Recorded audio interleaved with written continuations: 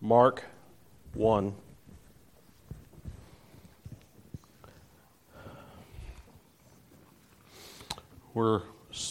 We started last time with a introduction, if you will, to the book of Mark.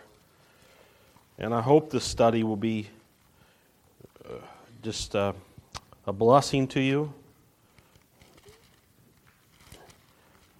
It's already been a blessing to me to dive into some issues here in the book of Mark.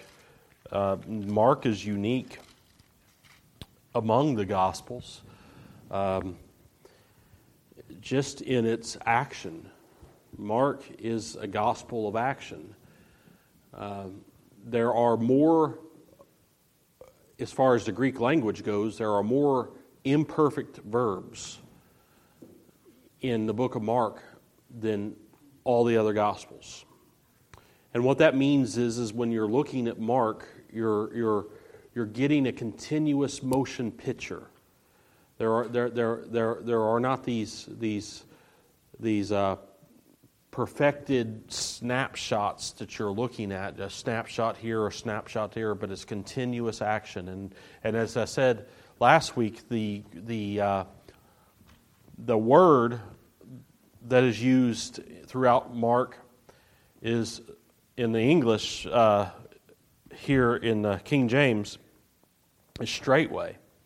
Immediately, this happened. Immediately, that happened. Immediately, that happened. And we saw last time that that the audience is different. The audience was a Roman audience, whereas Matthew was written for a Jewish audience and Luke for a Greek audience. Mark was written for a Roman audience. And it zeroes in on the acts of Christ. The very first verse, what we saw last week, let's read again. The beginning of the gospel of Jesus Christ, the Son of God. Now that is what the Scriptures say of Him. He is the Son of God. Christ is the Son of God. This is what He died for. He said, the Jews said, we have a law. And He said He was the Son of God, and therefore by our law He must die. This is what He was accused of. This is what He was put on the cross for. In fact, they mocked Him for it at the foot of the cross. It says, if you be the Son, come down. If you be the Son of God. But this is exactly what was preached. And it was known exactly what this meant. And Mark was presenting the greatness of the person that was put on the cross. And it says, this is the good news. The Son of God, Jesus Christ is the Son of God. And this is what I'm presenting to you. This is the beginning of His gospel. And then he gets right into not the background of the birth, not the background of creation, not even the background of the nativity, but he gets into the declaration of the gospel itself from here. So Mark begins simply with this gospel being declared. And where was it first declared? It was declared by a man named John the Baptist. Let's read the very first few verses. We're not going to get through much of all of these today, but we're going to get through at least the first 3 verses. The beginning of the gospel of Jesus Christ, the Son of God, as it is written in the prophets, behold, I send my messenger before thy face, which shall prepare thy way before thee. The voice of one crying in the wilderness, prepare ye the way of the Lord, make His paths straight. John did baptize in the wilderness, and preach the baptism of repentance for remission of sins. And there went out unto him all the land of Judea, and they of Jerusalem, and were all baptized of him in the river Jordan, confessing their sins. And John was clothed with camel's hair, and with a girdle of a skin about his loins, and he did eat locusts and wild honey. And he preached, saying, There comes one mightier than I after me, the latchet of whose shoes I am unworthy to stoop down and unloose. I indeed have baptized you with water, but he shall baptize you with the Holy Ghost. So the epic story of the gospel of Jesus Christ, the Son of God, begins. And what follows in what we read in these next verses is a contextual description of the ministry of John the Baptist, who first heralded the Son of God. John is a true figure of history. Just like Mark was a true figure of history that we talked about last week, and we talked about his life, and we talked about the controversy that he's even already introduced here, declaring Christ to be the Son of God from the very outset of this. But John also is a figure of history. John the Baptist, who first heralded Christ, whose life and ministry we know most because we read the New Testament, is described here. And when I say he's real, no one doubts that John the Baptist existed. We can read about John the Baptist from contemporary historians that lived in that day. Josephus talked about John the Baptist. He described his ministry. He described his ministry in a way that corresponds exactly with what the New Testament said and does not contradict. His life and ministry here, it remains a point that is unchallenged by contemporaries of his day, including the enemies of Christ. The enemies of Christ, if Christians were making spurious claims about John the Baptist's ministry, because John the Baptist was important to them. We see that because John the Baptist is a part of all four Gospels: Matthew, Mark, Luke, and John. Luke wrote about it in Acts. And John the Baptist, preparing the way for Christ and pointing to Christ and saying who Christ was important to the message of the early Christian. And if it was false, if John the Baptist did not testify of Jesus Christ the way that the Christians said, then it would have been easily argued against. But there is no evidence of that. There are no enemies of Christ that say, John the Baptist really didn't teach what the Christians say that John the Baptist was teaching. Even Josephus would not say John the Baptist was not teaching those things that the Christians are saying that he taught. This is an unchallenged point of history that we're reading. The enemies of Christ have never challenged that. And Christ declared John to be a witness of him. Hold your fingers here in Mark 1 and go over to John chapter 5. John chapter 5. And we're going to be spending some time just doing a Bible study about these prophecies about John. And then next week we're going to dig a little bit deeper into his ministry. But I want to drive this point home.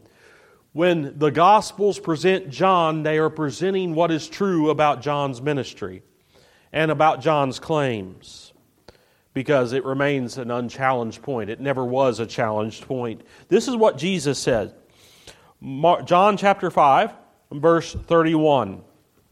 He says, if I bear witness of myself, this is Jesus speaking in your red letter edition of your Bible. Jesus says, if I bear witness of myself. By the way, I want to point this out.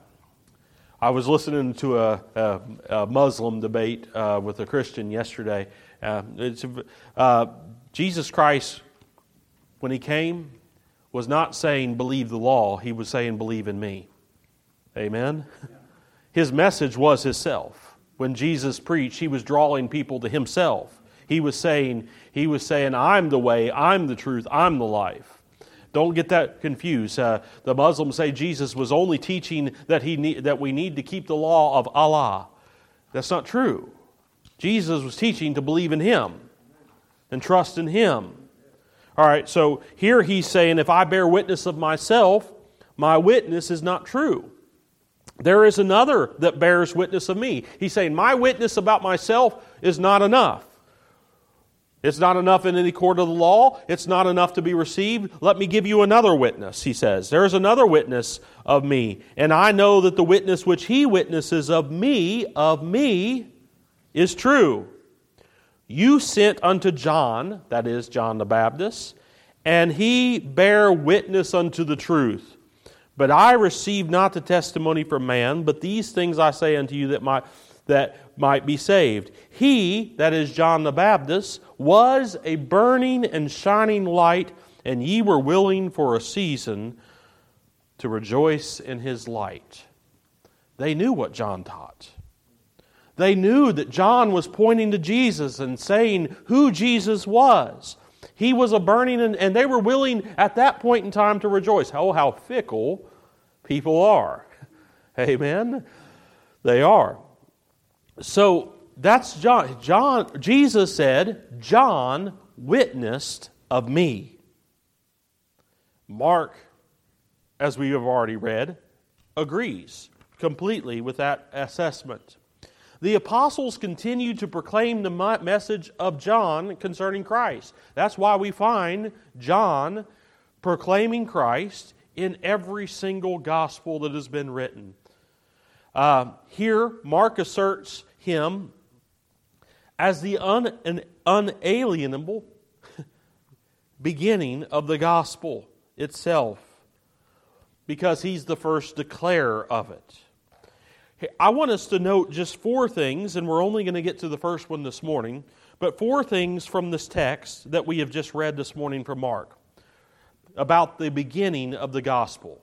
The beginning of the gospel points out that it had expectancy. Again, what Christ did not happen in a vacuum. It was expected to happen. And then we see the beginning of the gospel in its actuality. In verse 4, John did baptize. As a manner of the fulfillment of verse 2 and 3, John did baptize. And then we see its reception, which is, by the way, the expected reception. All of Judea and Jerusalem did go out and was baptized of John. Then we see its humility. What was John like? Jesus Christ will later say, what did you go out into the wilderness to see? Someone dressed in really nice clothing? No. You went to someone dressed in camel's hair and eating locusts. The humility of the first preacher of the gospel. And then the specificity of it. What did John preach? There is one coming, and He's mighty. And what I'm doing by putting you in water is just a small picture of the greater work that He is going to do. So that's the 5 points. I want to talk about its expectancy, its actuality, its reception, its humility, and its specificity. All from the very beginning proclaimed of the Son of God, Jesus Christ. So first, this week we're only going to talk about the expectancy of the beginning. The beginning of the gospel is, that's still the subject. We have not finished the first sentence yet. The beginning of the gospel of Jesus Christ, the Son of God, as it is written. So, this is the important part. His argument first is this. It is, the beginning of the gospel is, as it was written, it would be. Mark begins actually where Isaiah and Malachi, as prophets, left off. He wasn't starting a new message. He was proclaiming the good news from a story that had already been told. The good news, we don't start with the good news. We start with the bad news. If I say, which one do you want first, the good news or bad news? Most of you all would say, I want the bad news first. Bad news always comes first, or else the good news doesn't make sense. But so he begins right where Malachi left off and Isaiah left off. By the way, I want to point out this. Mark, this is one of only 2 references to the Old Testament Scriptures in the entire book of Mark. The only other reference to the Old Testament Scriptures is Mark chapter 15 and verse 28, where he says, as it was written, I forgot what it says. As it is written, he shall be numbered among the transgressors, I believe is what it says. So he makes reference again to the book of Isaiah, which is very interesting. How many times was the Old Testament quoted by Matthew? Bunches. How many times was it referred to in Luke? A fair amount. Luke referred to the Old Testament Scriptures. How many times by Mark? Twice. Once in the beginning and once toward the end. So it's not surprising, though, because who's his audience? He's not reasoning with Jews from the Scriptures. He is reasoning with Romans about the glory of the one who died. So it's not surprising, since the Roman audience was not necessarily interested in the Scriptures itself. However, I want us to note, just because Mark does not spend time reasoning from the Scriptures, this is how his argument begins. This is how his gospel begins. It was written. So he hasn't ignored the Scriptures. The Scriptures are mentioned here because Mark was not going to divorce his reader from a foundation. Our foundation is what we believe was what was written. What's Mark's foundation? What we believe is what was written. Whatever may be said about Christ and His coming, it's rooted and grounded in what the Scriptures had already proclaimed. So where does Mark start? He starts with what the Scriptures said before. He starts with the context. What is the context from which the gospel must be proclaimed? There is an important variant here, and I want to talk about it, between what's known as the critical text and the Byzantine text.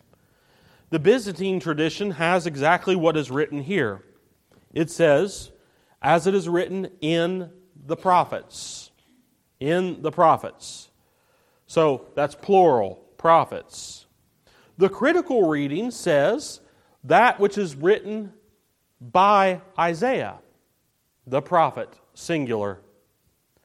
This is an instance which I believe that the Byzantine reading is correct. And I want to give you a reason for that, and we can argue. First, the apparent de-emphasis on Scripture's citation for the sake of the Roman reader would seem to preclude a specific mention of Isaiah. Second, the context quotes 2 prophets, not one. And it begins not with Isaiah, but with Malachi. The quotes and then quotes Isaiah second and not immediately. So it would seem odd necessarily. It would be hard to imagine a genuine argument for the critical reading. But I will give it to you because I want to make sure that you all know about this text. It is far more likely, though, that Mark was providing a general foundation to the reader that the prophets, plural, had spoken, and not insinuating that this is built on Isaiah alone. The argument could be that the quote from Malachi is not original. But it would be much more difficult to explain, much easier to explain how the word one single word, the name Isaiah, had creeped in from the margins than an entire quotation of Scripture. But I'm not going to spend time specifically arguing this. I just want to point out that that is the variant. Now, there are times where there is one prophet that is mentioned, and two prophets are quoted. So, for instance, Romans 9:27, Matthew 21:4. So it's not beyond the pale to think that, but it's very hard to get that from the text. I think this is an instance where what we have here is most likely truth. It says, "As it is written in the prophets," plural. Nevertheless, the sufficiency of Scripture is not pointed aside. The point is, though, and I just wanted to make sure that variant was talked about, but the point is simply this. Mark is saying this was expected. Turn to Malachi chapter 3. First, hold your fingers. While you're turning to Malachi 3, I want us to reread the text because there's an important difference. He says, "As it is written in the prophets," this is Mark, "Behold, I send my messengers before thy face," or your face, "which shall prepare your way before you." I'm just using the more understandable there, instead of the thee and thy. So we have that the way that it reads. "Behold, I send my messenger before thy face, which shall prepare thy way before thee." Now, let's read Malachi. Malachi chapter 3. The exact quote, sort of, but a little different. What? "Behold, I send my messenger, and he shall prepare thy way before me. And the Lord whom ye seek shall suddenly come to his temple, even the messenger of the covenant whom ye delight in. Behold, he shall come, says the Lord of hosts." So that's Malachi. Stay here for a second, and I want to get to the difference that we read there. But note what Malachi says. Note the exactness. The Lord. Now, the Lord of hosts is the one speaking. He's the I in Malachi. Says the Lord of hosts at the end of that verse. That's all capital letters, capital L, capital O, capital R, capital D. That's Yahweh. It's Jehovah. Jehovah speaking. "I will send my messenger." So, the Lord, Yahweh, will first send His messenger to prepare the way before who in Malachi? Me. So who's coming? All right. Jesus is the one coming in the New Testament. Who's coming in the Old Testament? Jehovah. Jehovah himself is coming. All right. So we see that. Now, who does that make Jesus? Jesus is Jehovah. Jesus is Yahweh. Jesus is the God of the Old Testament. Amen? There's no doubt about it. So here Malachi is specific. The Lord Yahweh will first send His messenger to prepare the way before Himself. And then the Lord Adonai will come suddenly or swiftly to His temple. It's not the first time we see the Yahweh Adonai parallel. The Lord Jehovah said to my Lord Adonai, that's the Messiah, sit at my right hand till I make your enemies a footstool. Psalm 110. All right, but I don't want to chase that rabbit here, but I want to say this. The Father will send first one to prepare His way, and then the Lord, who by the way is also Jehovah, will come. This is what is happening in our text. John would later say it more exactly. Turn to John chapter 1. what I want to highlight, and what Mark is highlighting is God is sending a messenger before the Messiah comes. God is sending His messenger. What does John now say about John the Baptist? John chapter 1. I said this is going to be a little bit more of a Bible study today, and we're going to be flipping around. And I hope your thumbs don't get sore. But John chapter 1, verse 6 and 7. We see in the beginning was the Word was with God, the Word was God. Again, we have the deity of Christ proclaimed. Christ is God, and He's also with God. So we have a distinction of persons. So everything was made by Him. Verse 6. There was a man sent from God. There was a man sent from God whose name was John. The same came for a witness, to bear witness of the light, that all men might through him believe. Notice, I hope you've kept your fingers there in Malachi, but contextually speaking, Malachi chapter 3 sets up this idea that God is going to be soon sending a messenger. And then in chapter 4, he comes back to the same idea. He says in verse 5, Behold, I will send you Elijah. That's going to become an important piece later, and we're going to talk about that. Behold, I will send you Elijah. You know, still at Passover, the Jews will leave an empty chair at the Passover meal for who? Elijah. Yeah, so they still believe Elijah is going to come. Jesus says they missed him. Behold, I will send you Elijah the prophet before the coming of the great and dreadful day of the Lord, and he shall turn the hearts of the children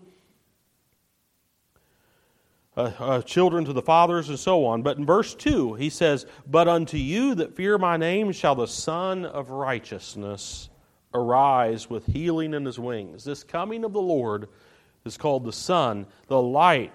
Here, that same idea is brought forth in John chapter 1. He was come to bear witness of the light. So that expectancy there in Malachi chapter 3 and 4 was for the coming of this light. But God was going to send a messenger before him. All the gospel writers made the same connection. God the Father, before He sent the Son, elected and sent His messenger to declare the Son. Luke recorded the election of John from the womb. Luke chapter 1.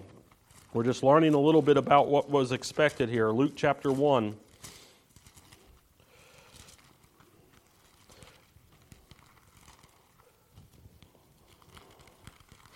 Verse 13. Luke 1:13. But the angel said unto him, this is John the Baptist's daddy, but the angel said unto him, Fear not, Zacharias, for your prayers heard, and thy wife Elizabeth shall bear thee a son, and thou shalt call his name John.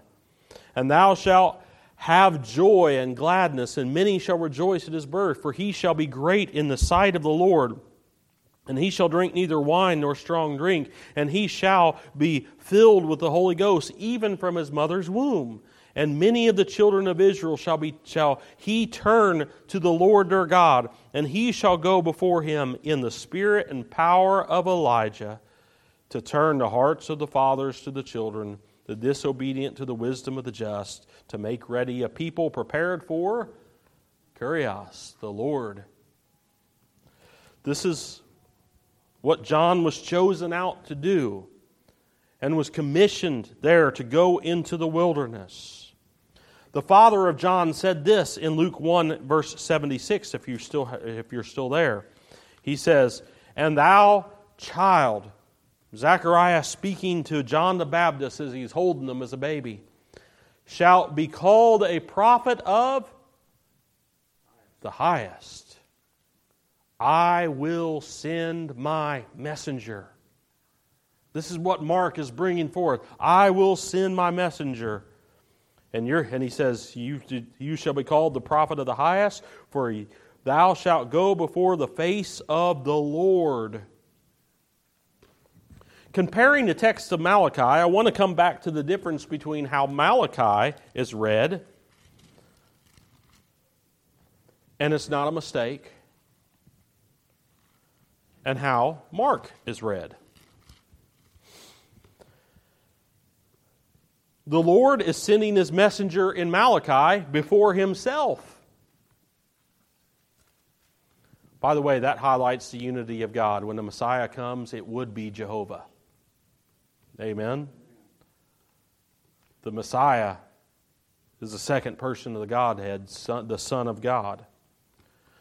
God Himself would be heralded by a messenger He would choose and send before He Himself would go. That's how you read Malachi.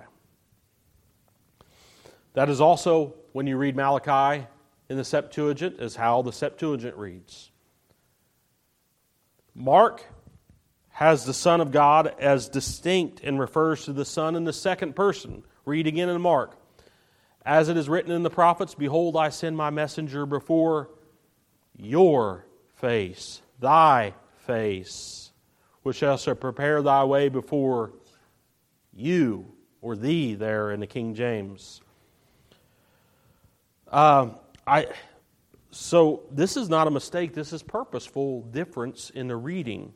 And how we know it's not a mistake is, by the way, this is the exact same way that Jesus Himself quoted it about Himself. Turn to Matthew 11. We can also go to Luke chapter 7, verse 27 for the same wording. Jesus Christ, this is the way Jesus Christ quoted Malachi. I'm in Mark and I'm turning right to get to Matthew. That's how confused I am. Matthew 11:10. And we're going to get more to the context of this next week. But Matthew 11:10, this is Jesus speaking, where He says of John, this is He of whom it was written, behold, I send my messenger before your face. Before thy face. So this is the way Jesus quoted Malachi. And this is the way Mark quotes it.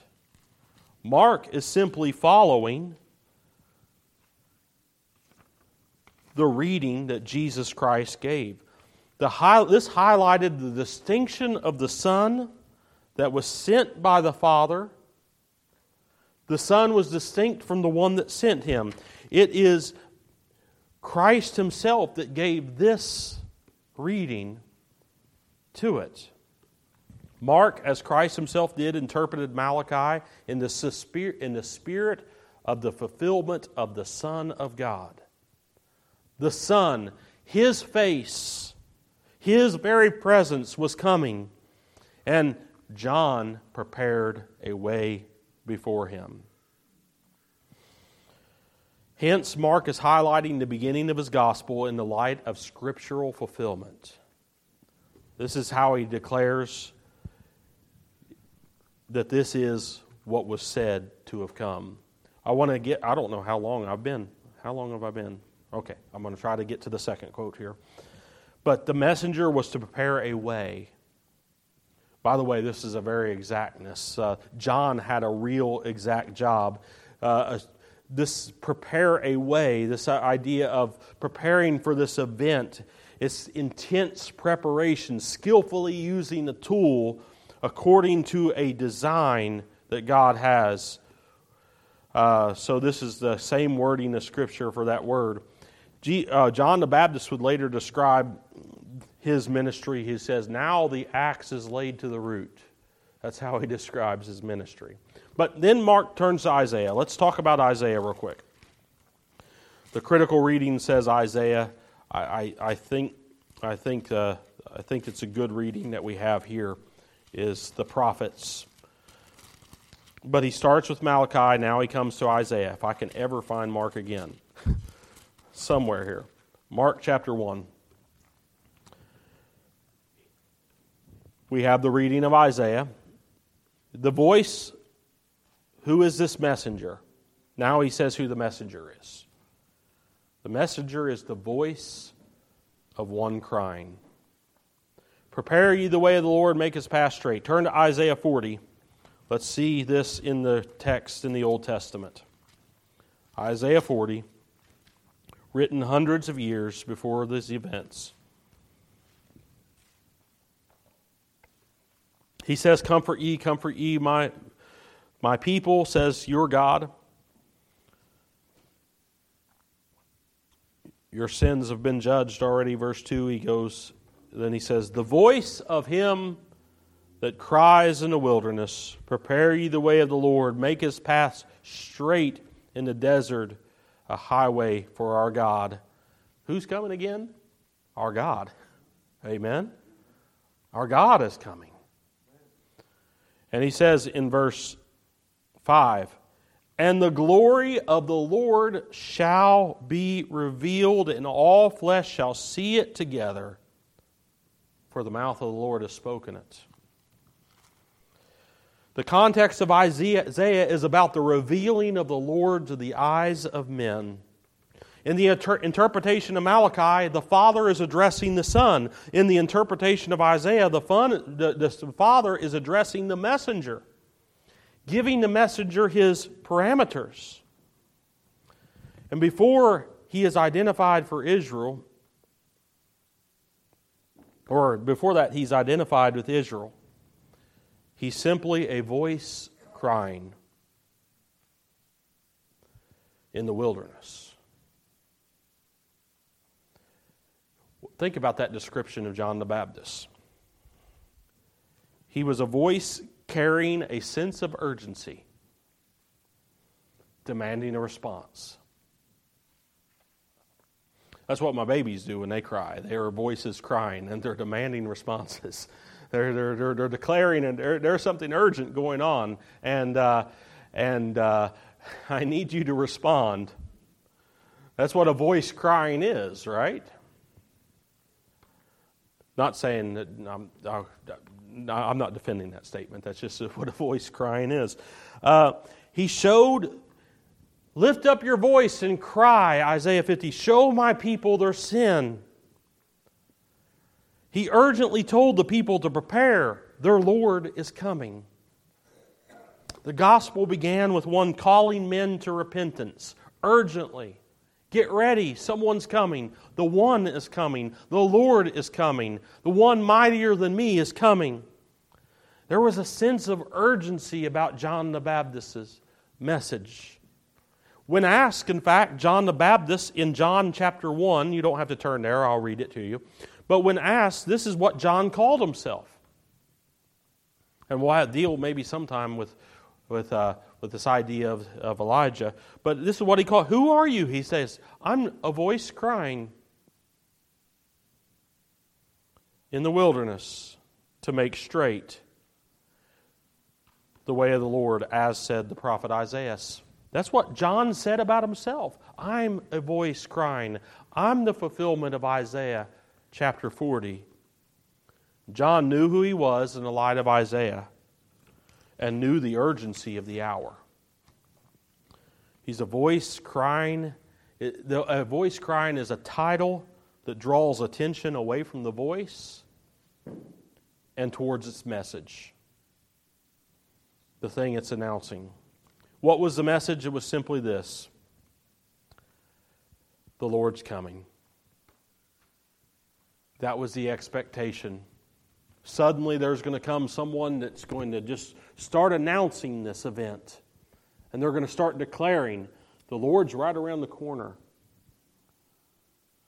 Jesus himself declared that, when what we read in Matthew 11, declared that this was who this is. It's clear that, because Jesus himself went on to quote Isaiah 40 as well. And it was clear that John focused on the heart of the people. me ask you this, in closing, as we draw everything to a close. Is your heart prepared right now if Christ was to come? That's what John was doing. He was preparing the hearts of the people.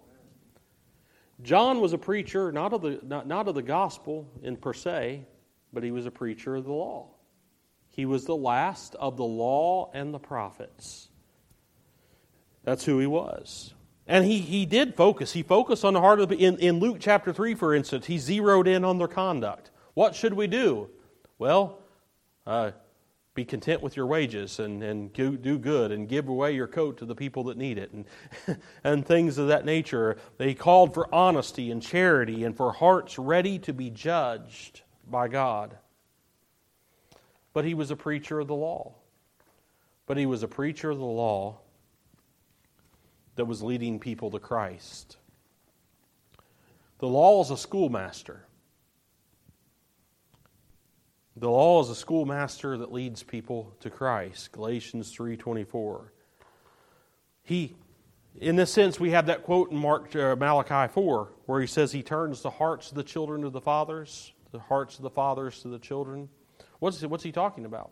He is renewing the teaching of the law. Psalm 78, fathers teach your children. Where the fathers are attent again in teaching the truth of the Lord, truths of the Lord's law to the children. The children are turning again their ears to hear these truths.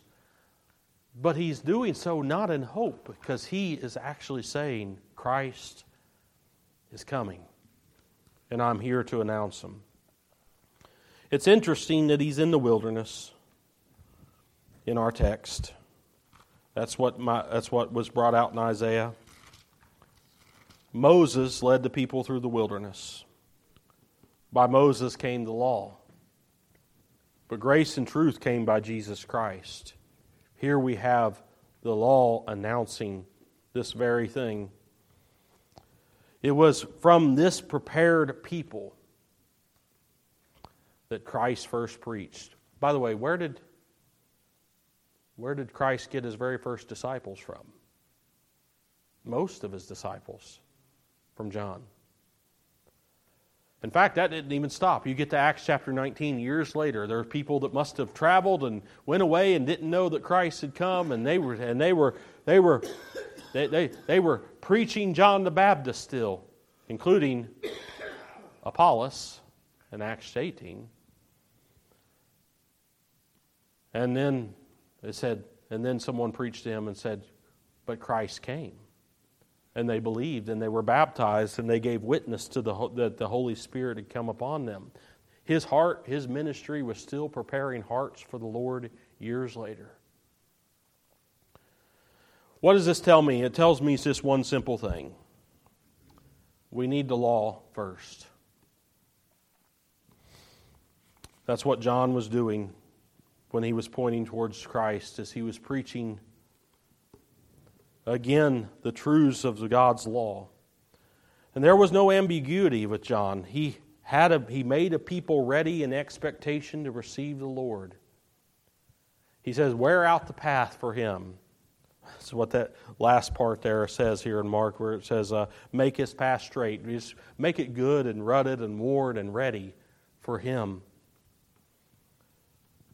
Mark, make a path for God as simple as you can. There should be a simple point A to point B line between your heart and God. Make it so. Stop turning aside to the left hand or right and making your way to God something crooked, but make it straight. That's what was declared here by John, where he said, repent, for the kingdom of heaven is at hand. And it was from that preaching, that expected preaching, that expected heralding, from which John the Baptist arose. I know that might have been a little dry this morning, and I hope it wasn't. I hope it was something that made sense. But there was an expectancy that Mark wanted to bring forth. It wasn't just, let's start preaching Christ. No, it came from the pages of Scripture that there was one coming, and before that one came, there was going to be a messenger that was sent by God crying out that He is indeed here. He is indeed coming. All right, let's stand and be